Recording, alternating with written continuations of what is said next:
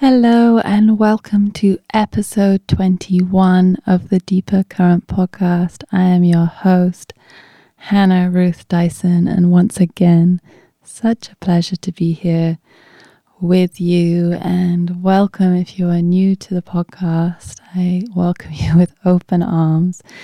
We've already been on quite a journey, and of course, sending so much love if you've been a regular listener tuning in every week. It's once again such an honor to have you here. And yeah, wow, what a journey.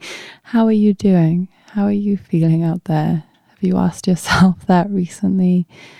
It's interesting because I think we're all going through different things at different times, and I definitely have gone through the depths of it, the pain, the sadness, the anxiety, all the feelings coming up to the surface from, and my own life hasn't really changed that much, but just this like slight slowing down, this quarantine energy of just coming more inwards, just things coming up to the surface. And it's a lot, and it's a lot with the work that I do.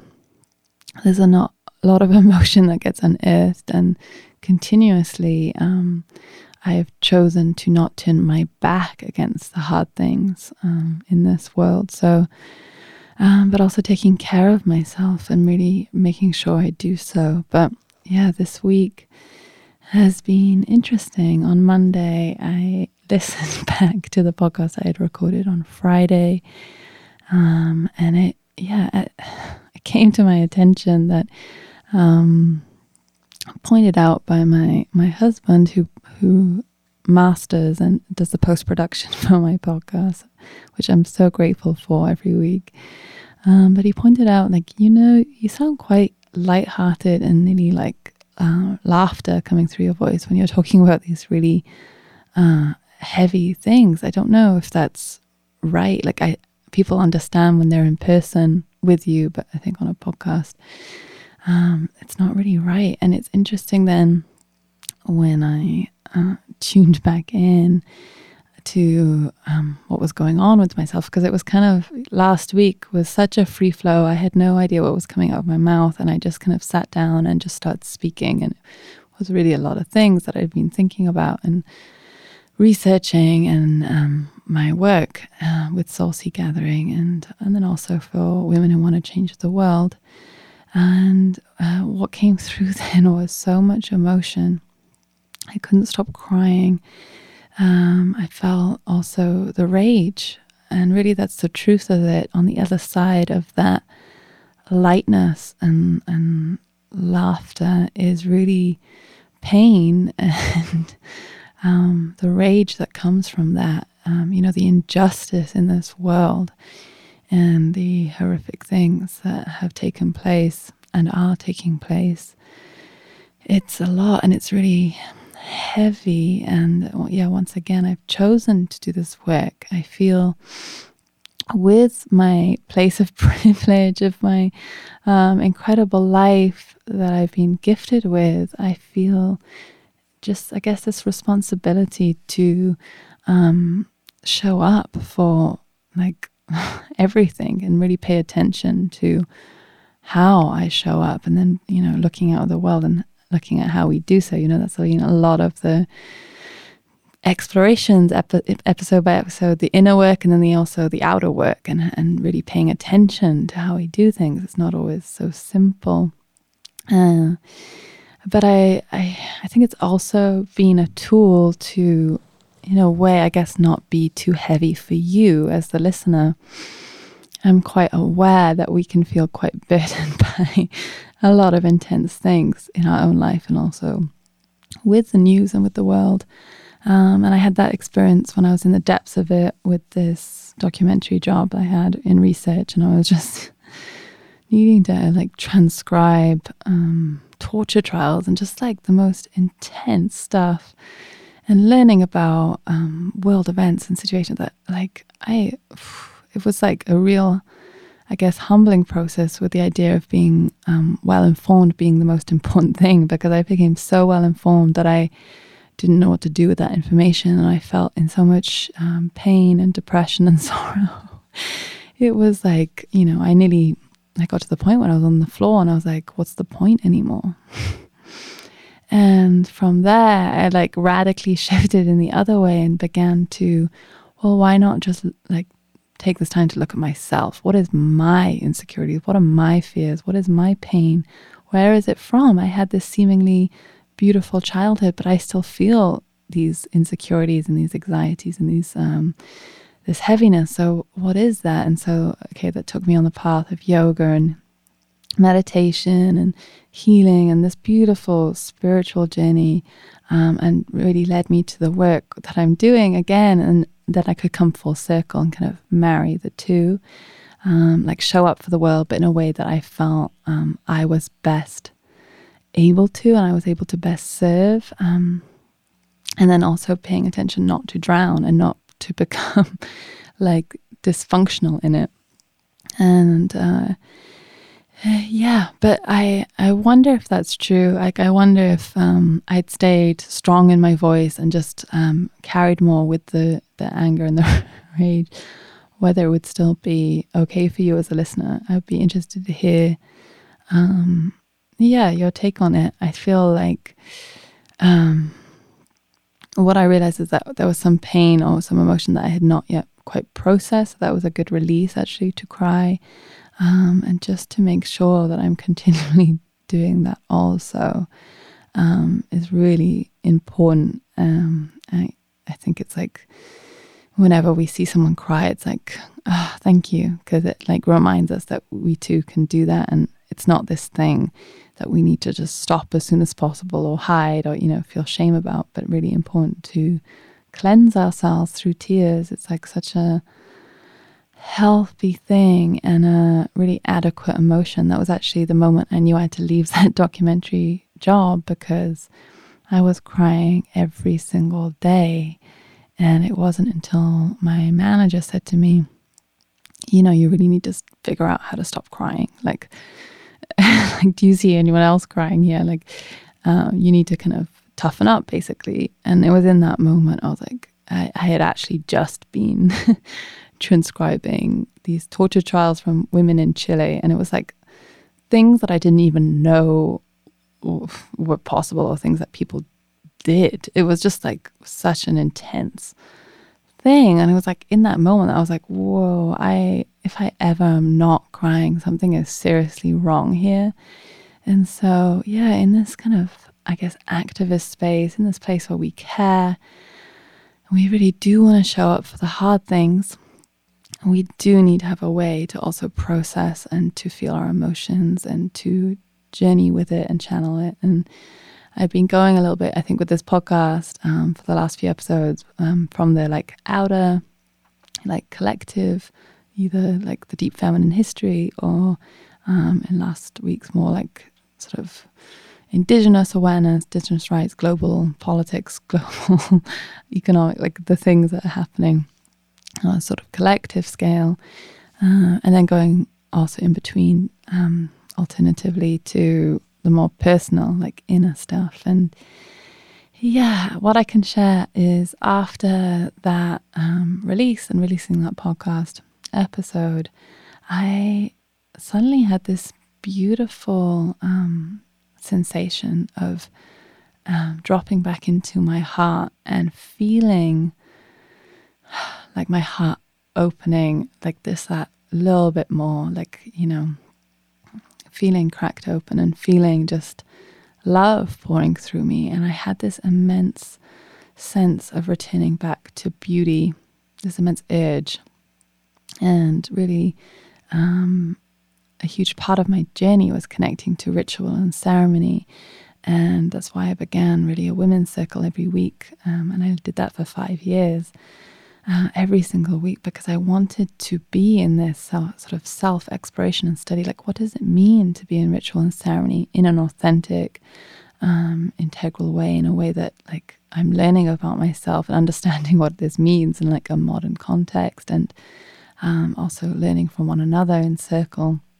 It was a really beautiful sort of journey and a part of my apprenticeship also to kind of put into action. It's a real important part of the apprenticeship journey that I guide as well. Like, we do the internal work, but then how do we start sharing that on the external? And we often, it's a tendency, especially with women, to kind of hold back until we feel like we're really like an expert. And then even then, we might not feel like we're truly worthy of being, you know, an authority on a subject or so forth. And so it's typically that, you know, we'll hold back. There's a lot of people who will hold back. And of course, a whole industry in personal development is formed where people also don't hold back. And I think people also don't wait to teach from an embodied space. They teach from regurgitation and things that they've learned and been trained in, but they don't go out and live it. So yeah, and that's again a big part of this conversation with women who want to change the world. Like, how do we actually live it and also seek those embodied teachers, and then also find the courage to share when the time is right? And yeah, it was through this heart-opened space that I was wanting to connect back to ceremony and ritual that I'd come a little bit away from, just this creation of beauty and taking the time to clean and to organize. And also my son was invited back to preschool, which was really beautiful. It was all of a sudden, it was like, yeah, he can come back tomorrow. And it suddenly opened up this whole world of time and space again. It's like amazing when, you know, my schedule gets restricted because I'm being more of a full-time mother. It's amazing what I can do in the small pockets. I'm always amazed, like, okay, I can actually still get a lot of things done. Maybe not quite at the pace or the attention that I would like, but really when I have those small pockets, I'm really focused and I channel and I do get a lot done. But immediately him going back to preschool in the morning just for a few hours, which he was so excited by because he's been so, he loves people and he just loves, like, you know, being outward and being like an extrovert. And so, yeah, he was really, you could tell, excited to get back. And he's been talking a lot about his friends and what he's been up to. So that has brought me, yeah, a lot of joy and also some relief just to have that little bit more space because he's a full-on energetic, you know, 2.5-year-old.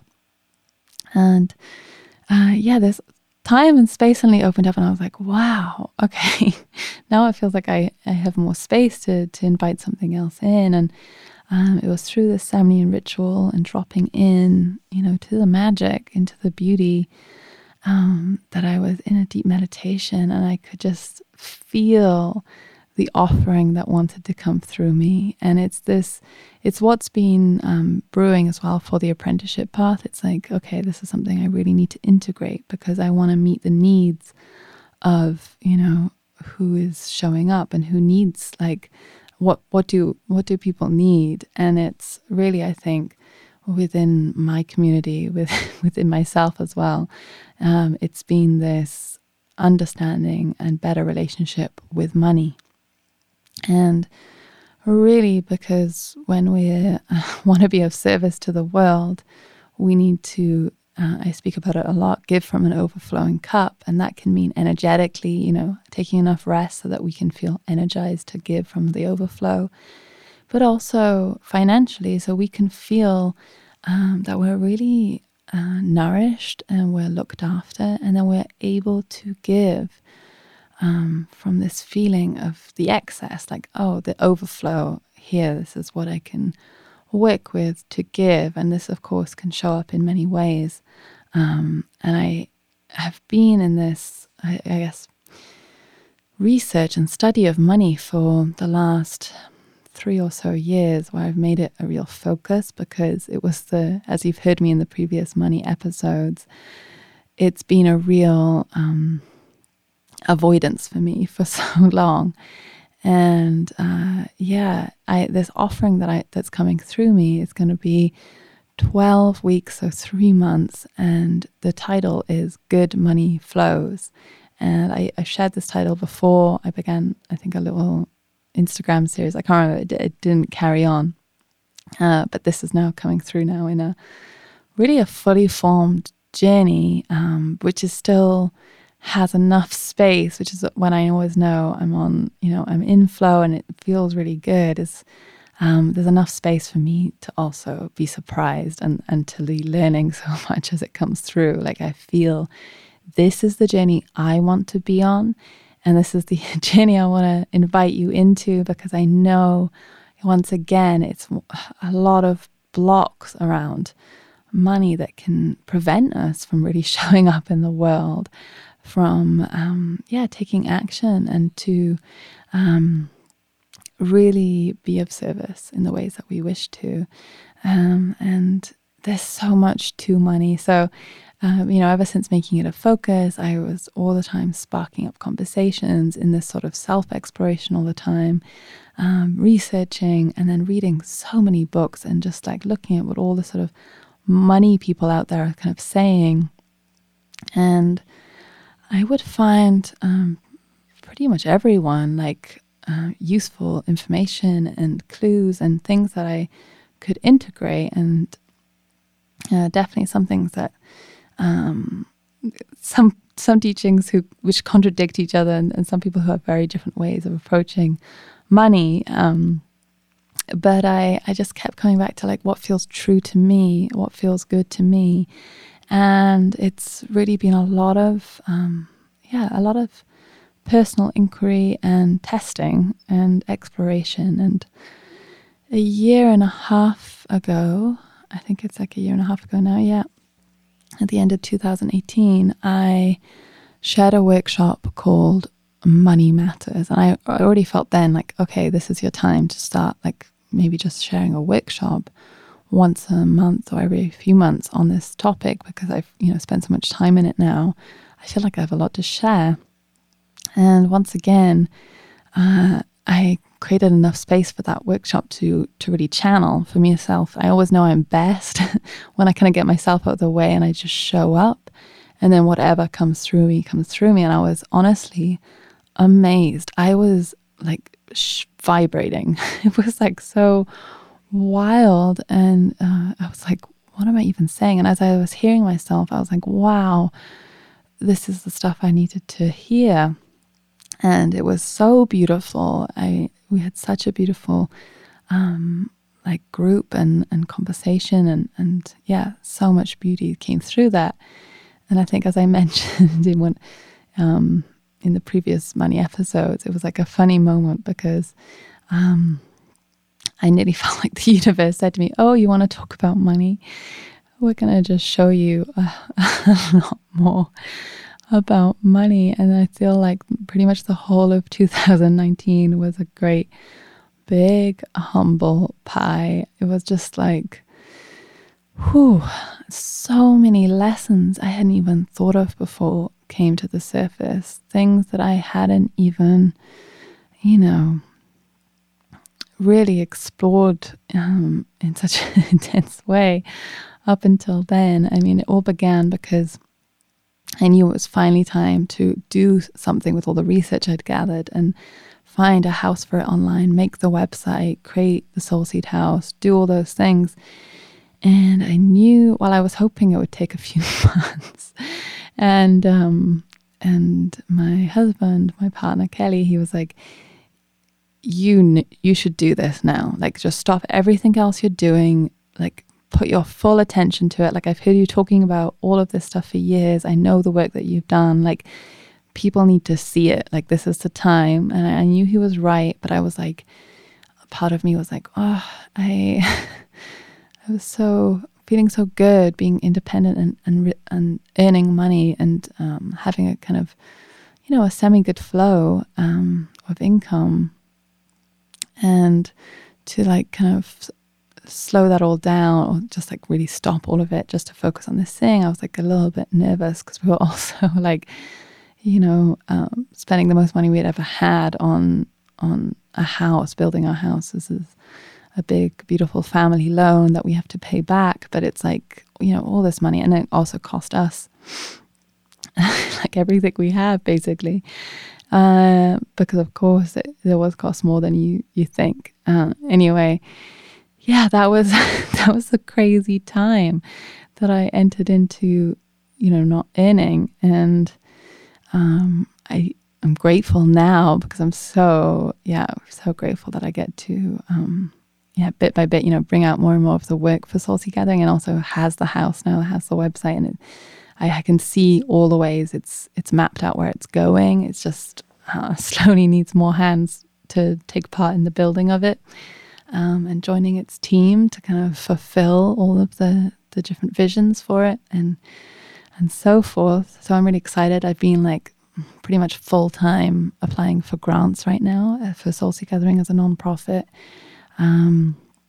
to help us, kind of get the team going and kind of get back into the flow of income, especially now all of our events have stopped. We always were profit for purpose, where any profit pretty much and I never really took an income from it. It was like always just my heart project, and I was like, I just don't even know what it is yet, so I'm gonna just try and make it all work. And I want all the profit, any money we make, basically to go into the research, to be able to go. I mean, it was my dream to also go and interview medicine women and to be in these communities and learn so much from these wise elders. So I've definitely received in so many more ways than could be described. But yeah, it was this humbling process. And then like I mentioned, I think in the first money episode, I had, first of all, this really great sounding website developer. He was highly recommended, and a lot of red flags were there, but I was totally dazzled by his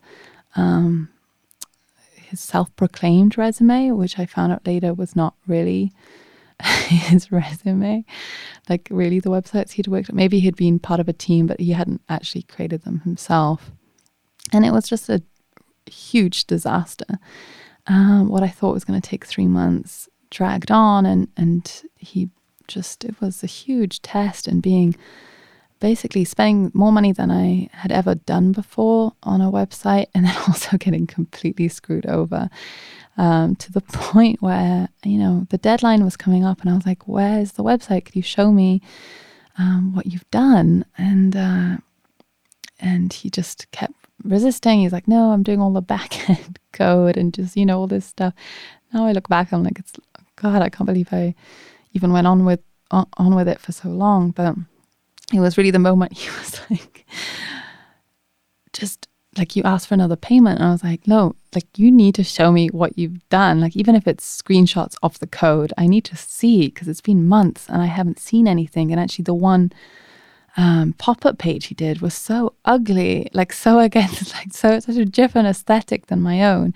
He had I felt like completely ignored my brief and my detailed design notes and references and so forth. But anyway, he was like, just give me some money. I need to buy some weed. And that was the moment I was like, what? Like, how can you not have enough money to buy weed? Like, what is going on? And who says that? That's so far away from professional. I thought I was, hiring this big shot website developer who'd worked on Oprah's book club website and a bunch of other big things. And anyway, I was like, I am not giving you any more money until you show me my website. The deadline is coming up in like a few weeks. And anyway, the whole thing was so intense. And basically by the time he scrambled together a website, and I could really tell energetically he was like, trying to do it overnight then, what he created again was the complete opposite of what I had asked for visually. He just completely ignored me. Even halfway, I'd hired my friend as a designer to be a better communicator with the design, because I was like, maybe it's my communication issues. And she then was like, this guy, I don't know who this person is. Like, he's been talking down to me. He became abusive in moments. Like, I don't like, this is a really toxic relationship. And I was like, whoa, this is so intense. And anyway, going into the story now in full, but the end of the story was that I was like, okay, I felt so drained at that point. I had been in really bad, like in our phone conversations, nearly become like a counselor to him, like listening to him. I was just like, why did I get into this mess? Like it was so unprofessional from the start. And then anyway, I was like, okay, look, I am not going to ask for my money back. I gave you a huge chunk of money and you've delivered me a mess. Like I've lost now this money. I'm not going to ask for it back, but I'm not going to give you anything else. Like, let's just cut this here. Like, let's move on.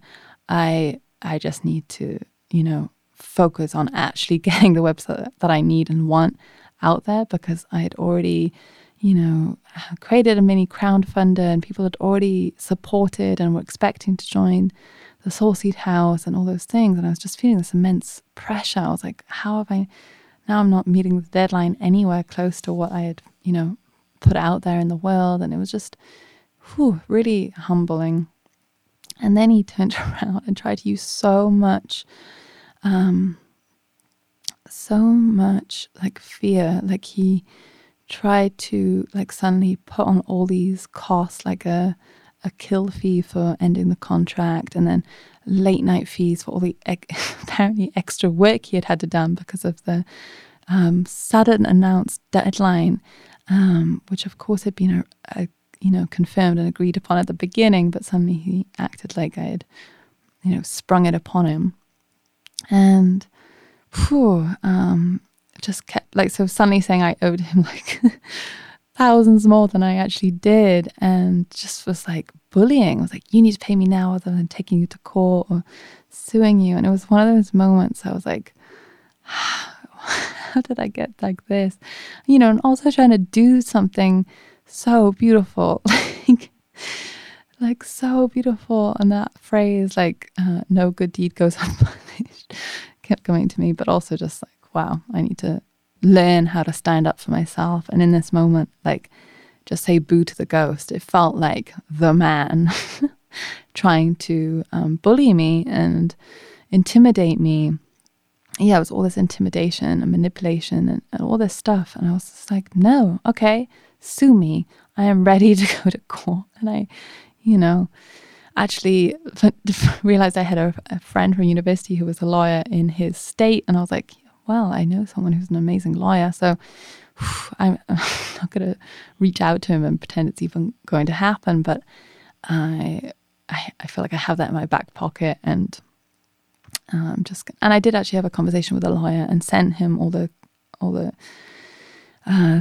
correspondence and everything. I had that sort of backup, but I just decided to say no. And the lawyer was just like, like if I did get involved, this is it, and da da da da. But he was like a really great guy, because he was like, I also don't know if you do need to pay for my services. Like, I think you can just stand strong. And so I did, and of course it went away. But it was like one of those lessons. I was like, and I don't know if I had actually had the money, or if I had like abundance of money, whether I would have just paid him off just to make him leave me alone. It was a good moment to be like, no, there's moments where you need to stand up for yourself. And I think these are some of the lessons that really started to anchor me in 2019 was, how can you not be taken advantage of? How can you use your voice? How can you stand up for yourself? Because, there's a lot of wealthy people I know who feel very vulnerable to be taken advantage of, to being used. It's a huge wound, like really, for a lot of people who have wealth, because it's also real. Like, people, when they see you with money, they really can just want to be around you because of that. So it's a real thing. But yeah, all this is to say, I think 2019 was my really tough training ground, and there's many more lessons I learned.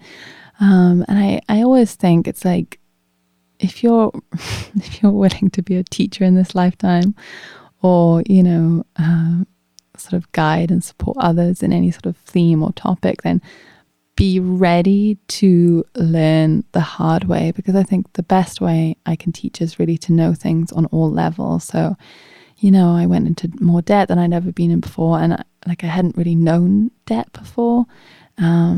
just like owing so many people and the bank. And then, just like finding, slowly climbing out of that and not drowning in shame or guilt or, all that heaviness, but really just starting to see it as a game and wade through my emotions so that I could move intelligently and think clearly and have clear vision and clear sight, and just keep doing my best to keep, moving step by step towards paying everything back, and also just living in a thriving way again.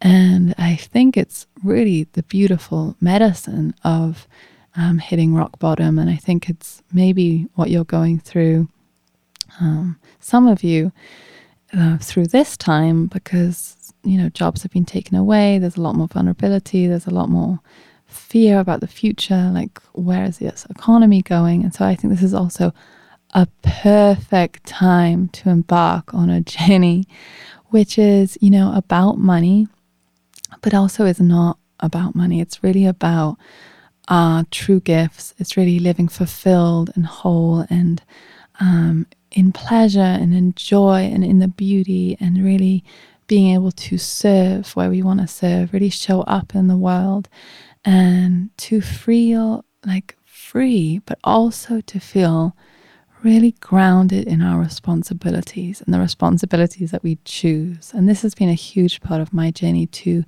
step into owning wealth and being a good caretaker, good custodian of money, is really owning the responsibility of that space. And for me personally, responsibility has always felt like a really heavy word.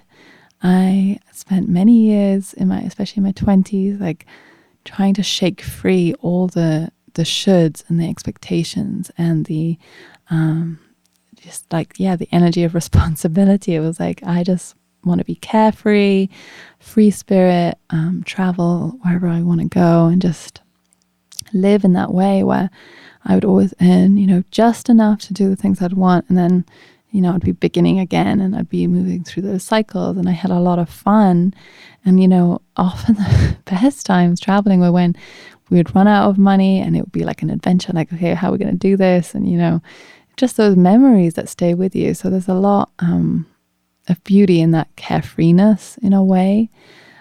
So I don't regret any part of that. And also it's allowed me, when I came onto my path, when I realized the things that I really care about, the things I really want to do here in this lifetime, my purpose, my mission, I realized like now is the time to work out and cultivate and build upon the responsibilities that are here, to serve that and to serve myself in the most intelligent way. Like, how can I anchor in responsibility and it to feel like it's serving me, not like some heavy expectation, like not designed by me, but one that I'm just sort of fulfilling by society or familial like expectations, but no, one that I'm creating and designing myself, and then anchoring into those responsibilities, and it being like this new sense of freedom, because it's like, wow, I have now this like strength, and I have this thing to call my own, this thing to speak to, and this way that I can thrive, and I can also support others. It's like such a beautiful thing to actually be,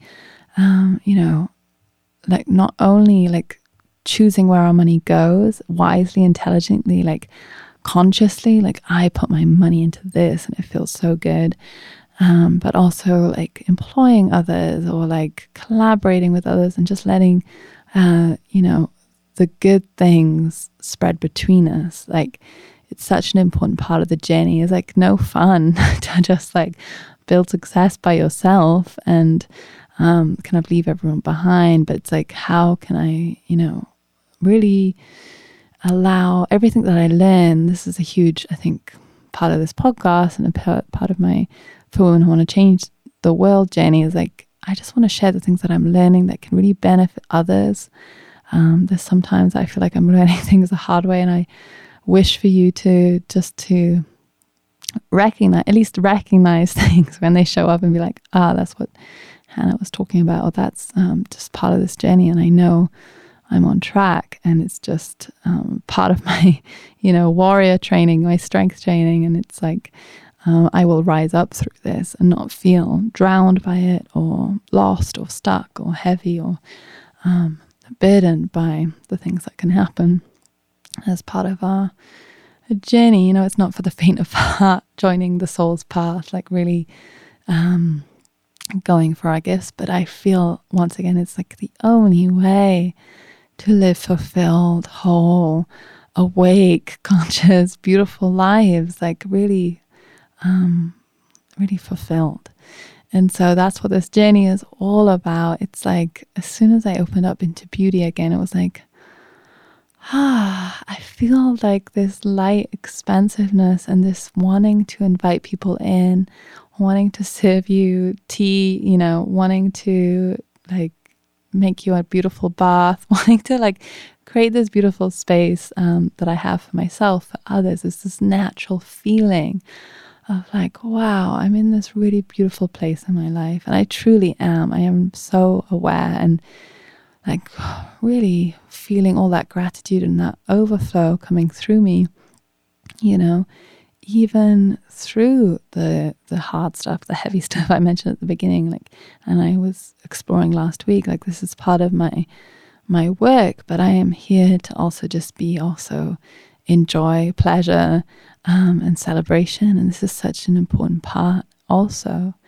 And so, yeah, this 12-week journey is like healing, unearthing, unraveling, like really getting into the depths of who we are, and also, learning to rise up, finding that courage. And once again, everything that I've heard so far, it's been like pieces of the puzzle, but never like the full spectrum of money and how money flows in our life. And so I really care about more like the holistic picture, like not only how we earn, how we save, how we invest, how we spend, how we budget, but also how we feel, how we relate to others, how we give, how we how we see money expand, how we see money contract, how we see money flowing in our lives, and also really paying attention to the greater context. This course is all about leading us into the future, into this new paradigm, which is so incredibly vital. And I think in the past I've talked about this, and it maybe seemed a little bit more, and even to myself, like, oh, this, it's kind of like a utopian vision or dream. But now it's like the system is coming down. The financial system is like, the way it's been operating is being so controlled and manipulated. It's a stack of cards. It's been like so many smokes and mirrors, just so much trying to prop it up without really, getting in there and healing it and fixing it really from the inside out. And it was definitely the gift from studying economics at the London School of Economics. It's like one of the top schools in the world. And I arrived there like, why am I doing this course? Like, why am I here? This is not my soul's path, but this is like an interesting place to be. I had just come back from 6 months of travels, and I was like still in that kind of hippie, carefree state of mind. And then people in my course were wearing suits, and like their dream was to become bankers. I was like, this is not my dream. But it was interesting, and I was like grateful. Then I finally, after some struggle, because it's a very traditional school, it's not like you can just arrive and choose your major, which I think is more of a US kind of system. You kind of need to know when you apply what you're actually studying, and then you're meant to stay with it. But I knew pretty much very quickly like it wasn't what I was meant to do, and I really tried. But I also, I also was like, could not, like my soul could not sit down to really dig into statistics and I don't know, all the things that I was not into, just not my gifts and not my, my place of, my zone of genius, I guess. It was like very humbling. I'd been pretty good at math in school, and then I got to university. I was like, okay, I'm not good at math. this is so above my mind, like what I can handle, what I even want to put my attention to. Anyway, finally I was able to open up my degree through a lot of struggle, really, to be able to study kind of whatever I wanted within the school, which was cool because I studied then, women's studies, anthropology, psychology, sociology, a little bit of everything. I was like just so fascinated in learning, which it was tough in its own way. But anyway, that first year in economics, I really, one was like, wow, there's so much beauty to learning this like very interesting philosophy and actually many philosophies within economics. But wow, a kind of intelligence that's very interesting, and I really expanded my mind in many ways, learning this mindset and this way of working. But I would say overall, it gave me this sense of like, this is just an experiment. Our economic system is just some person's, philosophy, or many people's philosophies coming together. But like, it is an experiment, and it's not fixed. I think when we grow up, we kind of have the sense that like the economic system is just as it is. That's just the way it is, and we just figure our way through it. But what I really learned through that course and that space and that study was like, it's not the way it is. It doesn't have to be this way. And in fact, like especially studying during the economic crash in 2008, I was like, this has to change. And understanding then the system, realizing after that crash, it didn't change at all. In fact, it got worse and worse and worse, but also projected out as better and better and better. So it was like, for anyone who's really paying attention, the whole time it's been like, this is going to collapse again, and likely in a worse way. I didn't, foresee it necessarily coming with a virus, but I've been in this sort of knowledge and awareness for quite some time. So I was always been in this thought experiment of redesigning. What does that look like? And at the time I was always, going each day past Occupy. In London, it's the St. Paul's movement. In New York, it was Occupy Wall Street. And really like feeling them and feeling so understanding, the rage and the, no more, this needs to change, but also realizing that no one really there understood it enough to like really think of how it could change or really understand how it should change. So I could see that like deficit. And I think actually so much has sprung forth from that time. I think a lot of people went off to like design, and there's been a lot of people working in this place, which is cool to find out. But I want us to be part of this, especially as women or female identified. It's like we need to be part of the designing process. We need to feel empowered enough to know that we can be part of the designing process. And to me, the design has to function in a way, and I think it actually already does, like energetically. I think at its truth, it only does function in the way that it serves all. Like, so, investing into this will actually serve the good of all. And if we had, we don't know because we never have had free markets, but if we had, potentially things would, have collapsed and crumbled like way sooner. Like, I think the meat industry is one example, and there are many others where there have been so many subsidies for so long, it's been kind of propped up, even though it's not been self-sustaining. And yeah, in that way, it should have been allowed to, many industries should have been allowed to collapse much sooner, that also have not been benefiting the earth or benefiting just, I think, our values. When we look at the rate of deforestations, for example, for cattle, and then for like the insane like abuses and things that go on with factory farms, just like insanity what we've allowed to go on, like kind of out of sight, out of mind. But it's these kind of things that are just not sustainable. And then it kind of extrapolates out. It gets so complex because you can kind of understand an economic system within one country. But once you start to open up trade to across the world, and you allow for all these cheaper labor to sort of feed these bigger industries, you also lose a sense of real, and this has been done really to keep promoting profit and keep promoting growth, which is the most important thing for shareholders and for the whole stock market, the economic system,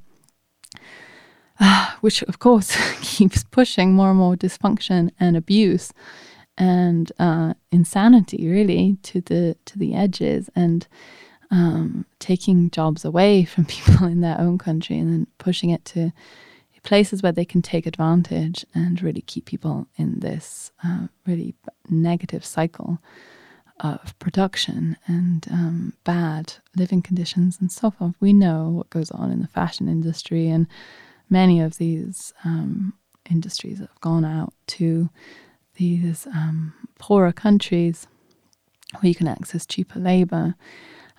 So it's part of looking at that. We're not going to go too deep into the cobwebs of all of it, but I do want us to be part of visioning the economy that we're stepping into and that we're taking part in.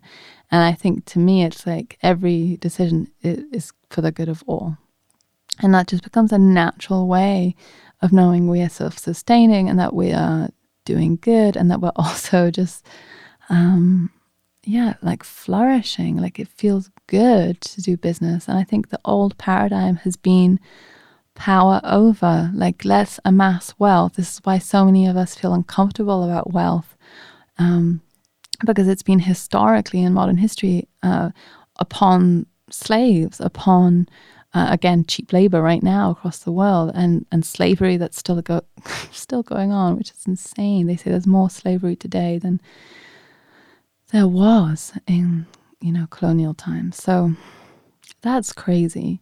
And it's a lot of things that we don't see, again, our sight, our mind, and stuff that, once I was in that sort of research documentary world, I was like, whoa, what do we do about this? Like, what is going on? Like, how do we not even hear about this in the news? Like, there's so much.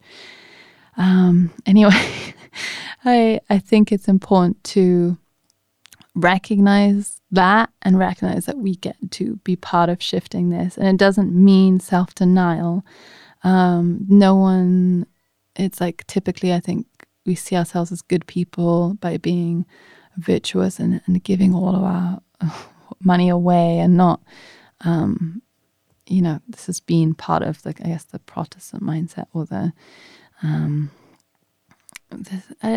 sense of, like, if you look through film and TV, it's always the same kind of stories where the wealthy people seem unhappy, or they're the bad people in multiple ways, and then the good people are usually, the people who, haven't had much, but find their way, and it's not the full story. I think it also keeps us in these cycles of lack and dysfunction. And what I'm seeing, again and again with clients, is this, these blocks around doing the things that we're here to do because of money, and feeling lack and feeling, shame and guilt around money, and then not being able to thrive. And we're here to thrive. If we're working within the system of money, we're allowed to thrive. And once again, we can be part of shaping this better system in the future, which is of benefit of all. And I love the example of regenerative farming, because places where, they've been so, for so many years, used to doing monocrops and using pesticides and GMOs, and alongside Monsanto and all those practices. And it's actually when, I heard this from Zach Bush, I'll link that interview below, amazing conversation with the podcast host Rich Roll. And it's so eye-opening. You're like, wow, when he's actually gone to speak to these farmers, he realizes they actually have been earning less and less money every year, and they're struggling so much. But there's this huge pride and this huge, attachment to this way now, and it's like an identity, and it's like this fear of doing anything differently because you'll be ostracized by your community. And he started to notice all these things. But the farmers he's been able to help shift through his organization to regenerative farming, which is, from as far as I know, not just monocrops, but different crops that can support one another, and not tilling the soil, not using pesticides, but really using these regenerative farming practices. And the results have been so incredible, because like even after a year, farmers are like returning back to these methods. Farmers are actually earning more money, producing better crops, better harvests, and like feeling better about themselves, just everything being a win-win-win-win.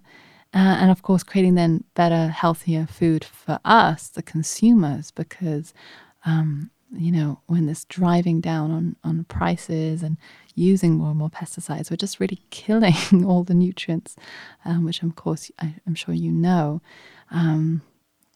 of the food. So yeah, I love that example, because it's just, I think, the example of the future where it is a win for all, and that is abundance, that is the wealth that you receive also. You receive more money in that way. And I think it's like, unless, and many, people of color and indigenous and, many people have been speaking in this way for a long time, like it's,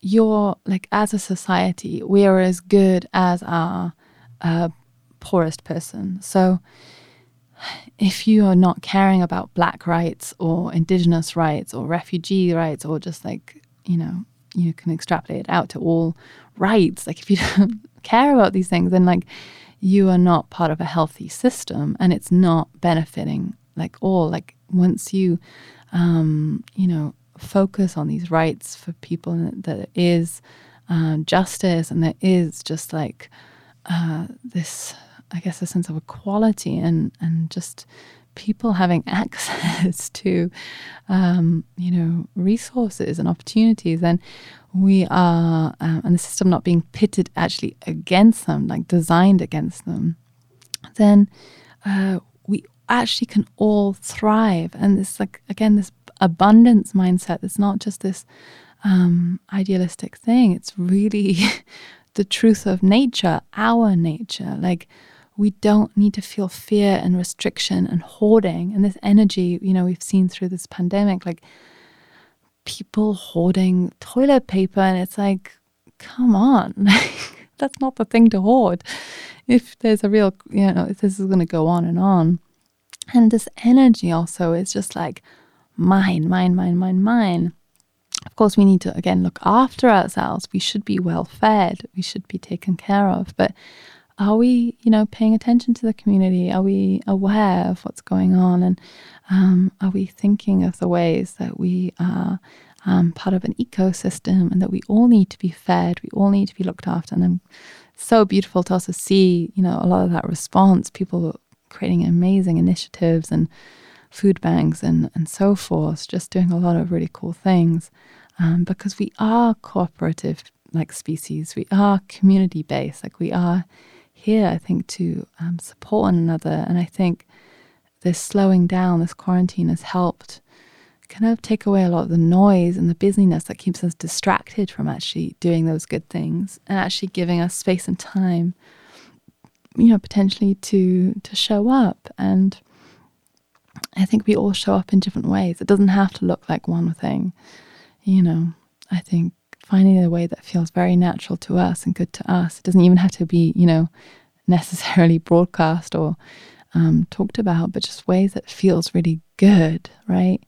And so I think the title of this journey, Good Money Flows, is like a play on words, because it's like, I'm not necessarily so like binary with good or bad, like good versus evil, which has been the kind of the storytelling of a lot of film and media.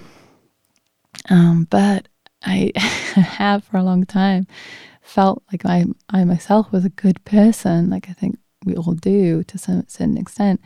And so it's important to like nearly talk about good ourselves as good and good money, like, and it for it to flow, for us to feel. So it doesn't mean not having a reserve or having savings, or, you know, having a little nest egg, but it's like also allowing things to flow, because you could be good at, you know, earning, amassing a lot of wealth. But if you are like stockpiling it on tax havens and like, you know, buying all this art, but putting it into basements because it's like an investment piece, and it's like, then that art can't even be enjoyed or seen, which, you know, happens. So is taking place with a lot of the super wealthy. But so it's not hoarding. That energy doesn't make us feel good. And that's the difference, I think. Like, I spent in my life's journey, I've just met, you know, a lot of wealthy people, and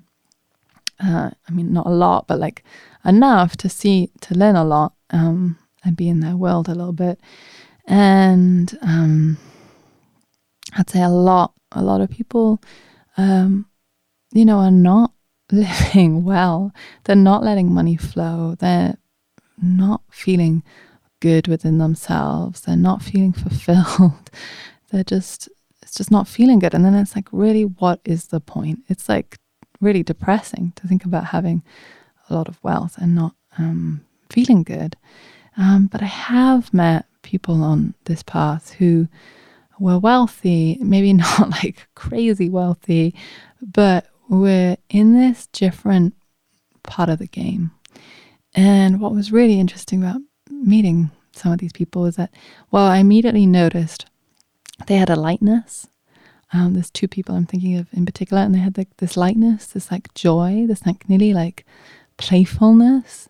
And what I realized with talking with them is that they didn't feel, you know, what most of us have felt is like this emotion around money and this sense of survival around money, it being so symbolic of, can I feed myself this month? Or can I house myself? Can I pay rent? Or like, oh, I'm getting a bill. Like, oh, like feeling so heavy around it. And for them, I could just tell it was like a completely different game. There was not that emotion. Okay, you might make a mistake, but it's like, oh, I've made a mistake. I'm not going to do that again. Let me fix that and move on. And you can play the game in a much more clear-headed space once you move through that emotion and don't let it have a control over you. So it's good. Like I said, I'm grateful for my 2019 year, which is still fresh on my mind, of all these really intense lessons, because I'm like, I got to meet them and expand out of them and realize, oh, that fear doesn't have a hold over me. Like, oh, you know, I don't feel this like heaviness. And the beautiful thing is with these two people that I'm thinking of, they also were kind of like these quiet Samaritans. Like, they did this beautiful nonprofit work, and it felt actually really grounded and beautiful and like wise and intelligent. And just meeting them was a gift, because I was like, okay, not all wealthy people. And, you know, I could tell they had a lot of money. They felt free to make the choices they wanted to make and buy nice things if they wanted to, but they didn't feel burdened by it. They didn't feel an ego around it. It wasn't their identity. It just wasn't like that.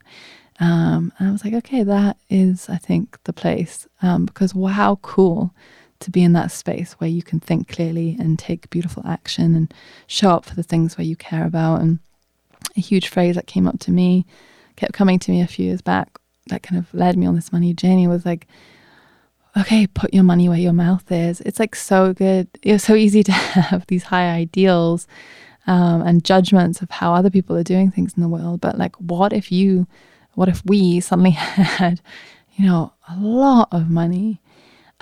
What like decisions would we make? And realizing it's not as simple as always like we'd like to think. Maybe with giving, we can create so much dysfunction. I've spoken about this in the past. There's so many issues with the nonprofit sector, with aid, with all that. And money does distort things at times. You know, money can make people weird. Money isn't always the solution, right? It's like, there's so much going on. So I was excited to explore all of this, to dance with all of this. And yeah, be in this just beautiful space for 12 weeks and really like decide like now is the time. Now is the time. Not going to mess around anymore. I'm here to do the work that I'm here to do. And I don't want to be in this, dance anymore. I don't want to be in this boom or bust. I don't want to be in this idea of just enough, but then actually not having just like enough and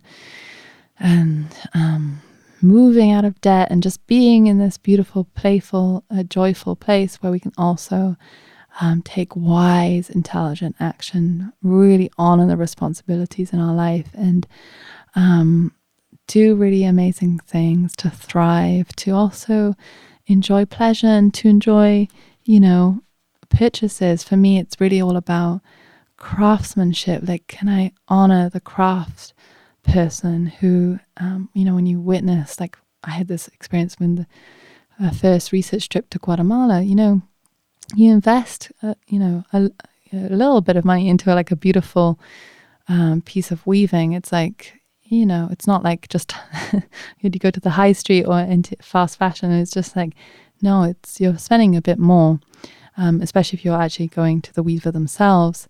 But when you witness the work that goes into it, the process and that incredible level of skill and craft, it's like, wow, this is worth every penny. And this is like so, fulfilling to put my money here to support this maker. And I just started to feel like that with everything in my life. Things typically cost more when they're from independent businesses, craftspeople, but they also last longer. They're of better quality. They're better for the earth. Again, it's that win-win-win-win. And I want, always enough money in my life where I can invest in those kind of pieces. I can also, give and support and put money where I feel we can flow really well. And that's just the conversation I want to be part of. That's where I want to support and share with you everything I've learned, everything that I've healed. I feel like, once again, in such a blessed space.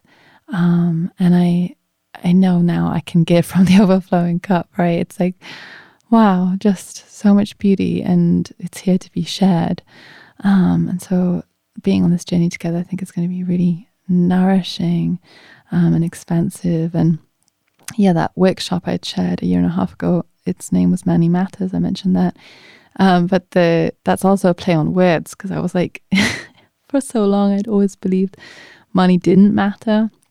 I didn't like see people like as really happy with money. So I just didn't think it was like important. I wanted to care more about, living and exploring and being out in the world. And so the huge thing for me energetically to say money matters, but it's also a play on word, because material like matter, money is like a manifestation of really an energetic exchange. It's like there in material form. And it's like a really interesting thing to understand, exchange. If we took money out of the equation, this is really about a journey about coming into right exchange, reciprocity, being in balance. This is something Indigenous people talk about, pretty much throughout Indigenous cultures. There's a huge focus on the balance between feminine and masculine, but also just all things. And this understanding is how you are healthy in your ecosystem, in your body, in your spirit, in your emotions, and how vital that is for all things. And where, in those tribes where there's no money, there's such an important thing still, exchange and being in this right relationship. So money is that material symbol, and it can really just be the petri dish of what's going on in our lives. Like how, it's not really ever money that is dysfunctional or dirty or all those things. It's really our energies unchecked behind it, what we are part of. So how can we clean the money through us? How can we make wise decisions? I've heard some people talking about like smart investments and so on. And then I look, what is that bank or what is that company part of? And it's like, I can't, maybe I would make good money, like make money back from that. But I can't support like a Chase Bank, which I know is funding one of the main funding bodies of some of the oil pipelines that are going into, illegally going into indigenous territories and destroying their sacred lands and polluting the water, all these things. Like, that's not how I want to make my money. So it's part of those decisions as well. That's why, good money flows. I think it's important to have our values in place, and they can be very different for each of us. I'm not saying you have to adopt mine, but feeling good about it, I think, is the karmic response. It's like immediate, like we feel it in our body. Did I feel good in that exchange? Did I feel good in that investment? And did I feel good in that return? Did I feel good in my offering that I put out into the world and what I charge? Like, it has to feel good, and we only know that within ourselves. So it's a huge process of self-exploration, and then also looking out in the world, paying attention. But yeah, that money matters. It's also like, matters of, the word matters of state, it's like matters of like affairs. And money, I think, again, it's like the way it shows up in all these different ways. It's like something to call to attention, something to call us into council and have a conversation around. This is a council we are joining on this journey. You are a part of it, by joining. You're part of this conversation, this learning. We learn from one another. This has always been my process ever since beginning circles. I realized this is the way of the future. This is the way of the past, the deep past, and it's the way of the future, because we need to step out of the hierarchies and the understanding of like, someone is above or so below. And like I said, the old paradigm was power over. I really believe the new paradigm is power with or not at all. That's it. And as soon as we start living that way, more and more of us start, that ripples out. It shifts the power dynamics, and we don't see the people who, are so-called in power as powerful, because I don't believe they are. In fact, they seem incredibly fragile and, not wise. I think this is all about becoming wise, embodied custodians, caretakers, conduits of money, to feel that we can thrive, we can own, we can be the queen of our own life, the lead character, make decisions and feel good about them, learn our lessons and keep getting up again, and just allowing this free flow and just to feel so nourished and feel so good, this overflowing cup. It's like the biggest dream, the biggest wish for us all, and I want to share it together with you. So I invite you onto this journey. Like I said, it will be 3 months, so 12 weeks. We'll be starting May 22nd. That's the new moon in May. And I decided to do a little experiment with this course. I've known for some time, the deeper I've studied money, that I knew I wanted to share it in some kind of offering. And for a long time I was like, I just want to do it for free. Like, it feels weird to make money from talking about money. And in fact, I've had a lot of clients actually come to me and say, like, we're totally disheartened and disillusioned because they paid a lot of money for a course. And it's actually a tactic within a lot of marketing schemes, like things like if you charge high, it gives you like, people think you're an expert and you're legitimate. So even if you're not at all, you're just regurgitating and you're just, like, I think you do one of these courses basically and you spend a lot of money, and then really the only way you're taught how to make money is by using the same tactics that they have. And a lot of it in marketing is like, this, there'll be always this pressure on time, like, buy now before it's too late. Or, this is the best deal you'll get. And there's only 2 places remaining. And it's funny because when you realize that and you're like, whoa, like, what is all this manipulation? Like, what is all this coercion, this energy in personal development, sometimes in spiritual, conscious sort of so-called offerings? It's like weird. Like, if we're not paying, like, and it's all this,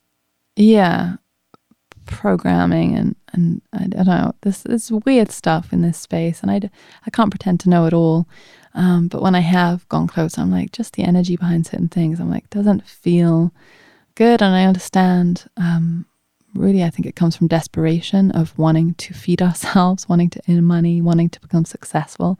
We end up doing anything because we're sold this dream and this vision and this life, and we're like, how do I do that? And we're sold this, if you just do this course, you can figure it out. And then you realize, oh, this is what it is. Like, and so then you have a choice, like, okay, do I enter into that, this tactics and these dynamics and this manipulation game, or do I just like forgive that experience and let go of that money and just move on and come back into a grounded space? And for me, it's been like, I haven't figured it all out for sure. like I said, excited to go on this journey because I want to be in this space. I feel already the beauty coming through it, and also allowing myself to thrive again in a better way, by being part of this journey with you. And yeah, like not feeling in lack either or playing small. I realized with the opposite of like putting things out for free or putting things at a low value, I played around a lot with money just to feel like, okay, what does the amount feel right for this journey? I want it to be accessible. I want you, wherever you are in the world, I want you to feel like you can join. I really want that. But yeah, realizing also what amount feels like a disservice to my energy and my work and me showing up, and is not actually right. Because if you are, what I've learned energetically along the journey is like when I've given things away for free or exchange, but it hasn't felt like a true exchange, or said yes to a discount, and again, it felt like not right. I mean, maybe that person could have spent the money, but they just were trying to get a discount. Anyway, that energy, I realized time and time again, it was a disservice actually to them, because I could just tell it was always like so wild. And I did this with so many courses. I've done so many online courses at this point, and in-person courses, and journeys and immersions and workshops and so on. So I got to experiment a lot with money and pricing and so on. What I realized was, yeah, it was a disservice. And those were always the people who received less, who didn't really seem to show up, who didn't really seem to get involved or like, receive from it. So it's been this really interesting thing. It's like, wow, it's also my responsibility to not charge too low.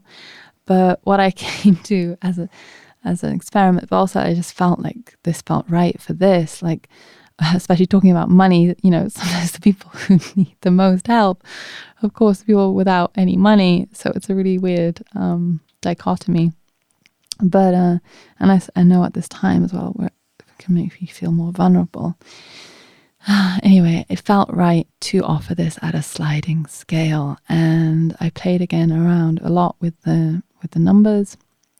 I knew kind of what the upper limit was. Actually, no, I played around with that as well, just to really feel into it.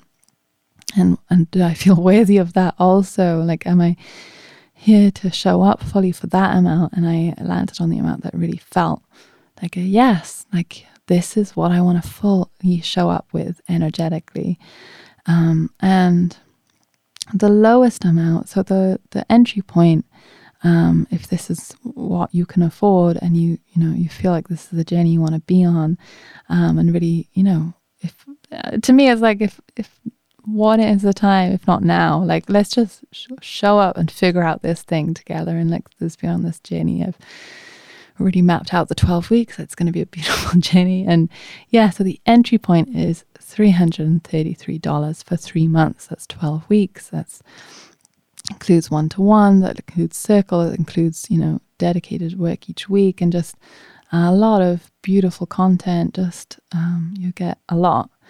And I landed to that amount because in my journey, when I moved from London to Vancouver, and I just got the most simple job that I could, and I thought I would still, kind of get back into film or whatever, but I ended up just staying as a sort of receptionist at this yoga studio pretty much for the year, even though I ended up doing becoming a lot more creative and doing other offerings along the way, that was really when I got to experiment and learn and embark on this journey. But I was in this, obviously, the space of earning minimum wage and just about covering my living expenses. I had no savings at that point. I had spent everything into all the things I'd done, and so I was really in a base level. And then I met my teacher and mentor, Tina James, and I remember just the first class I went to, just being so blown away. And then I came and I found out about her. She was doing like a 10-day training immersion. And I remember exactly, it was $300. And at the time, like, that was just so not possible, you know? I was like paycheck to paycheck, barely making rent and covering food and all those things. So I came to her and I was like, is there any way I could do an exchange? Could I like support you? Is there anything I could do to still be part of this? I don't know how I can afford it at this time, but I feel in my soul I'm meant to be part of it. And I'll still remember she like looked me in the eyes and she was like, the price is $300. I will allow for you to do a payment plan. Like you can do 3 installments, $100 each, and you can come and support me and help out. And it was like such a beautiful moment. I remember being like, whoa, like, and up until that point, I had become really good at getting things, at exchange or for free, or like just living in that way. Like had like developed a fine art at doing that. And it was a moment where I was suddenly like presented with this thing where I was like, I know I have to do it. Like I have to be part of this course. I still don't know how I can afford that money. I'm not making any extra money. Like this is the reality. But you know what? In that moment, I was like, I've got to figure it out. And of course I did. And it was that moment that was an initiation into money, because of course, if I want to receive then later from offering workshops or trainings or missions, like I need to also be able to spend it. And that investment, it meant so much to me. Like, it's funny, like $300 is like, it was at the time like, wow, like this is from where I was like, this is a big thing. And so I showed up so fully. I was like so there for that journey. And so yeah, that is the entry point to join 333 to this 12-week journey. I mean, that was like just a 10-day immersion with my teacher Tina, but like this is a 12-week journey. So if that like, and the upper limit then, so the full amount, if you can, afford it, is 3,333. So we have that whole spectrum. So you can actually choose amount anywhere in between. And I think this is a beautiful challenge and a beautiful first step of this journey, to take some time to sit and meditate and tune into your heart, like your intuition, like what feels like the amount you feel good giving to this, investing in yourself, investing into this journey. I truly believe whatever we put in, we will get tenfold. So feeling really good about whatever amount you invest into this journey and yourself. And of course to me, for this work, and just, the second step is like clearing any shame or step 2 is then trusting your intuition and decision. Step 3 is then removing all the shame, fear, and judgment from the decision. And so like really sitting with yourself, and it can maybe feel like like it did for me, with Tina. It was like, I didn't think I could afford it, but I knew this is what I wanted to, it was what I had to give. So that step it up. But if you feel like, this is what I want to, this is what feels right in my heart, this is the amount that's coming to me, that it's making me step up or make me feel uncomfortable. Not putting you into debt or putting you into, I don't want you to be in a vulnerable space. You have to be self-respecting and honoring where you're at. And then step 4 is like giving from the heart and feeling so good about whatever amount you give to this journey. So any amount from 333 all the way up to 3,333. And I know, once again, I could have gone lower, but I realized like if I, in that moment, I had no idea how I could figure it out, then that's a good entry point for this journey. I think when we're working with money, it's an important step. So if that feels like that for you, I honor you, and I just believe you're going to get so much from this course. And I will say, if you're not able to meet 3,333 for those 3 months, deep dive, study, exploration, self-work, training, all the things involved, then feel into how you can make up for any of the deficit, any of the amount in between, with like your participation, with your joy, with your love, with your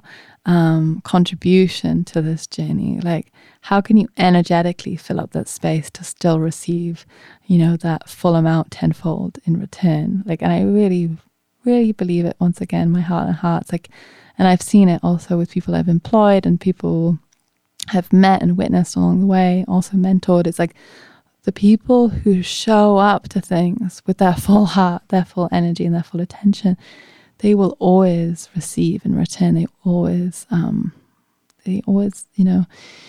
it's the thing that energy people want to be around is the thing that I think creates abundance in your own life, and then allows it to travel through you and back to you in all forms. So yes, I think that was maybe a bit of a longer episode,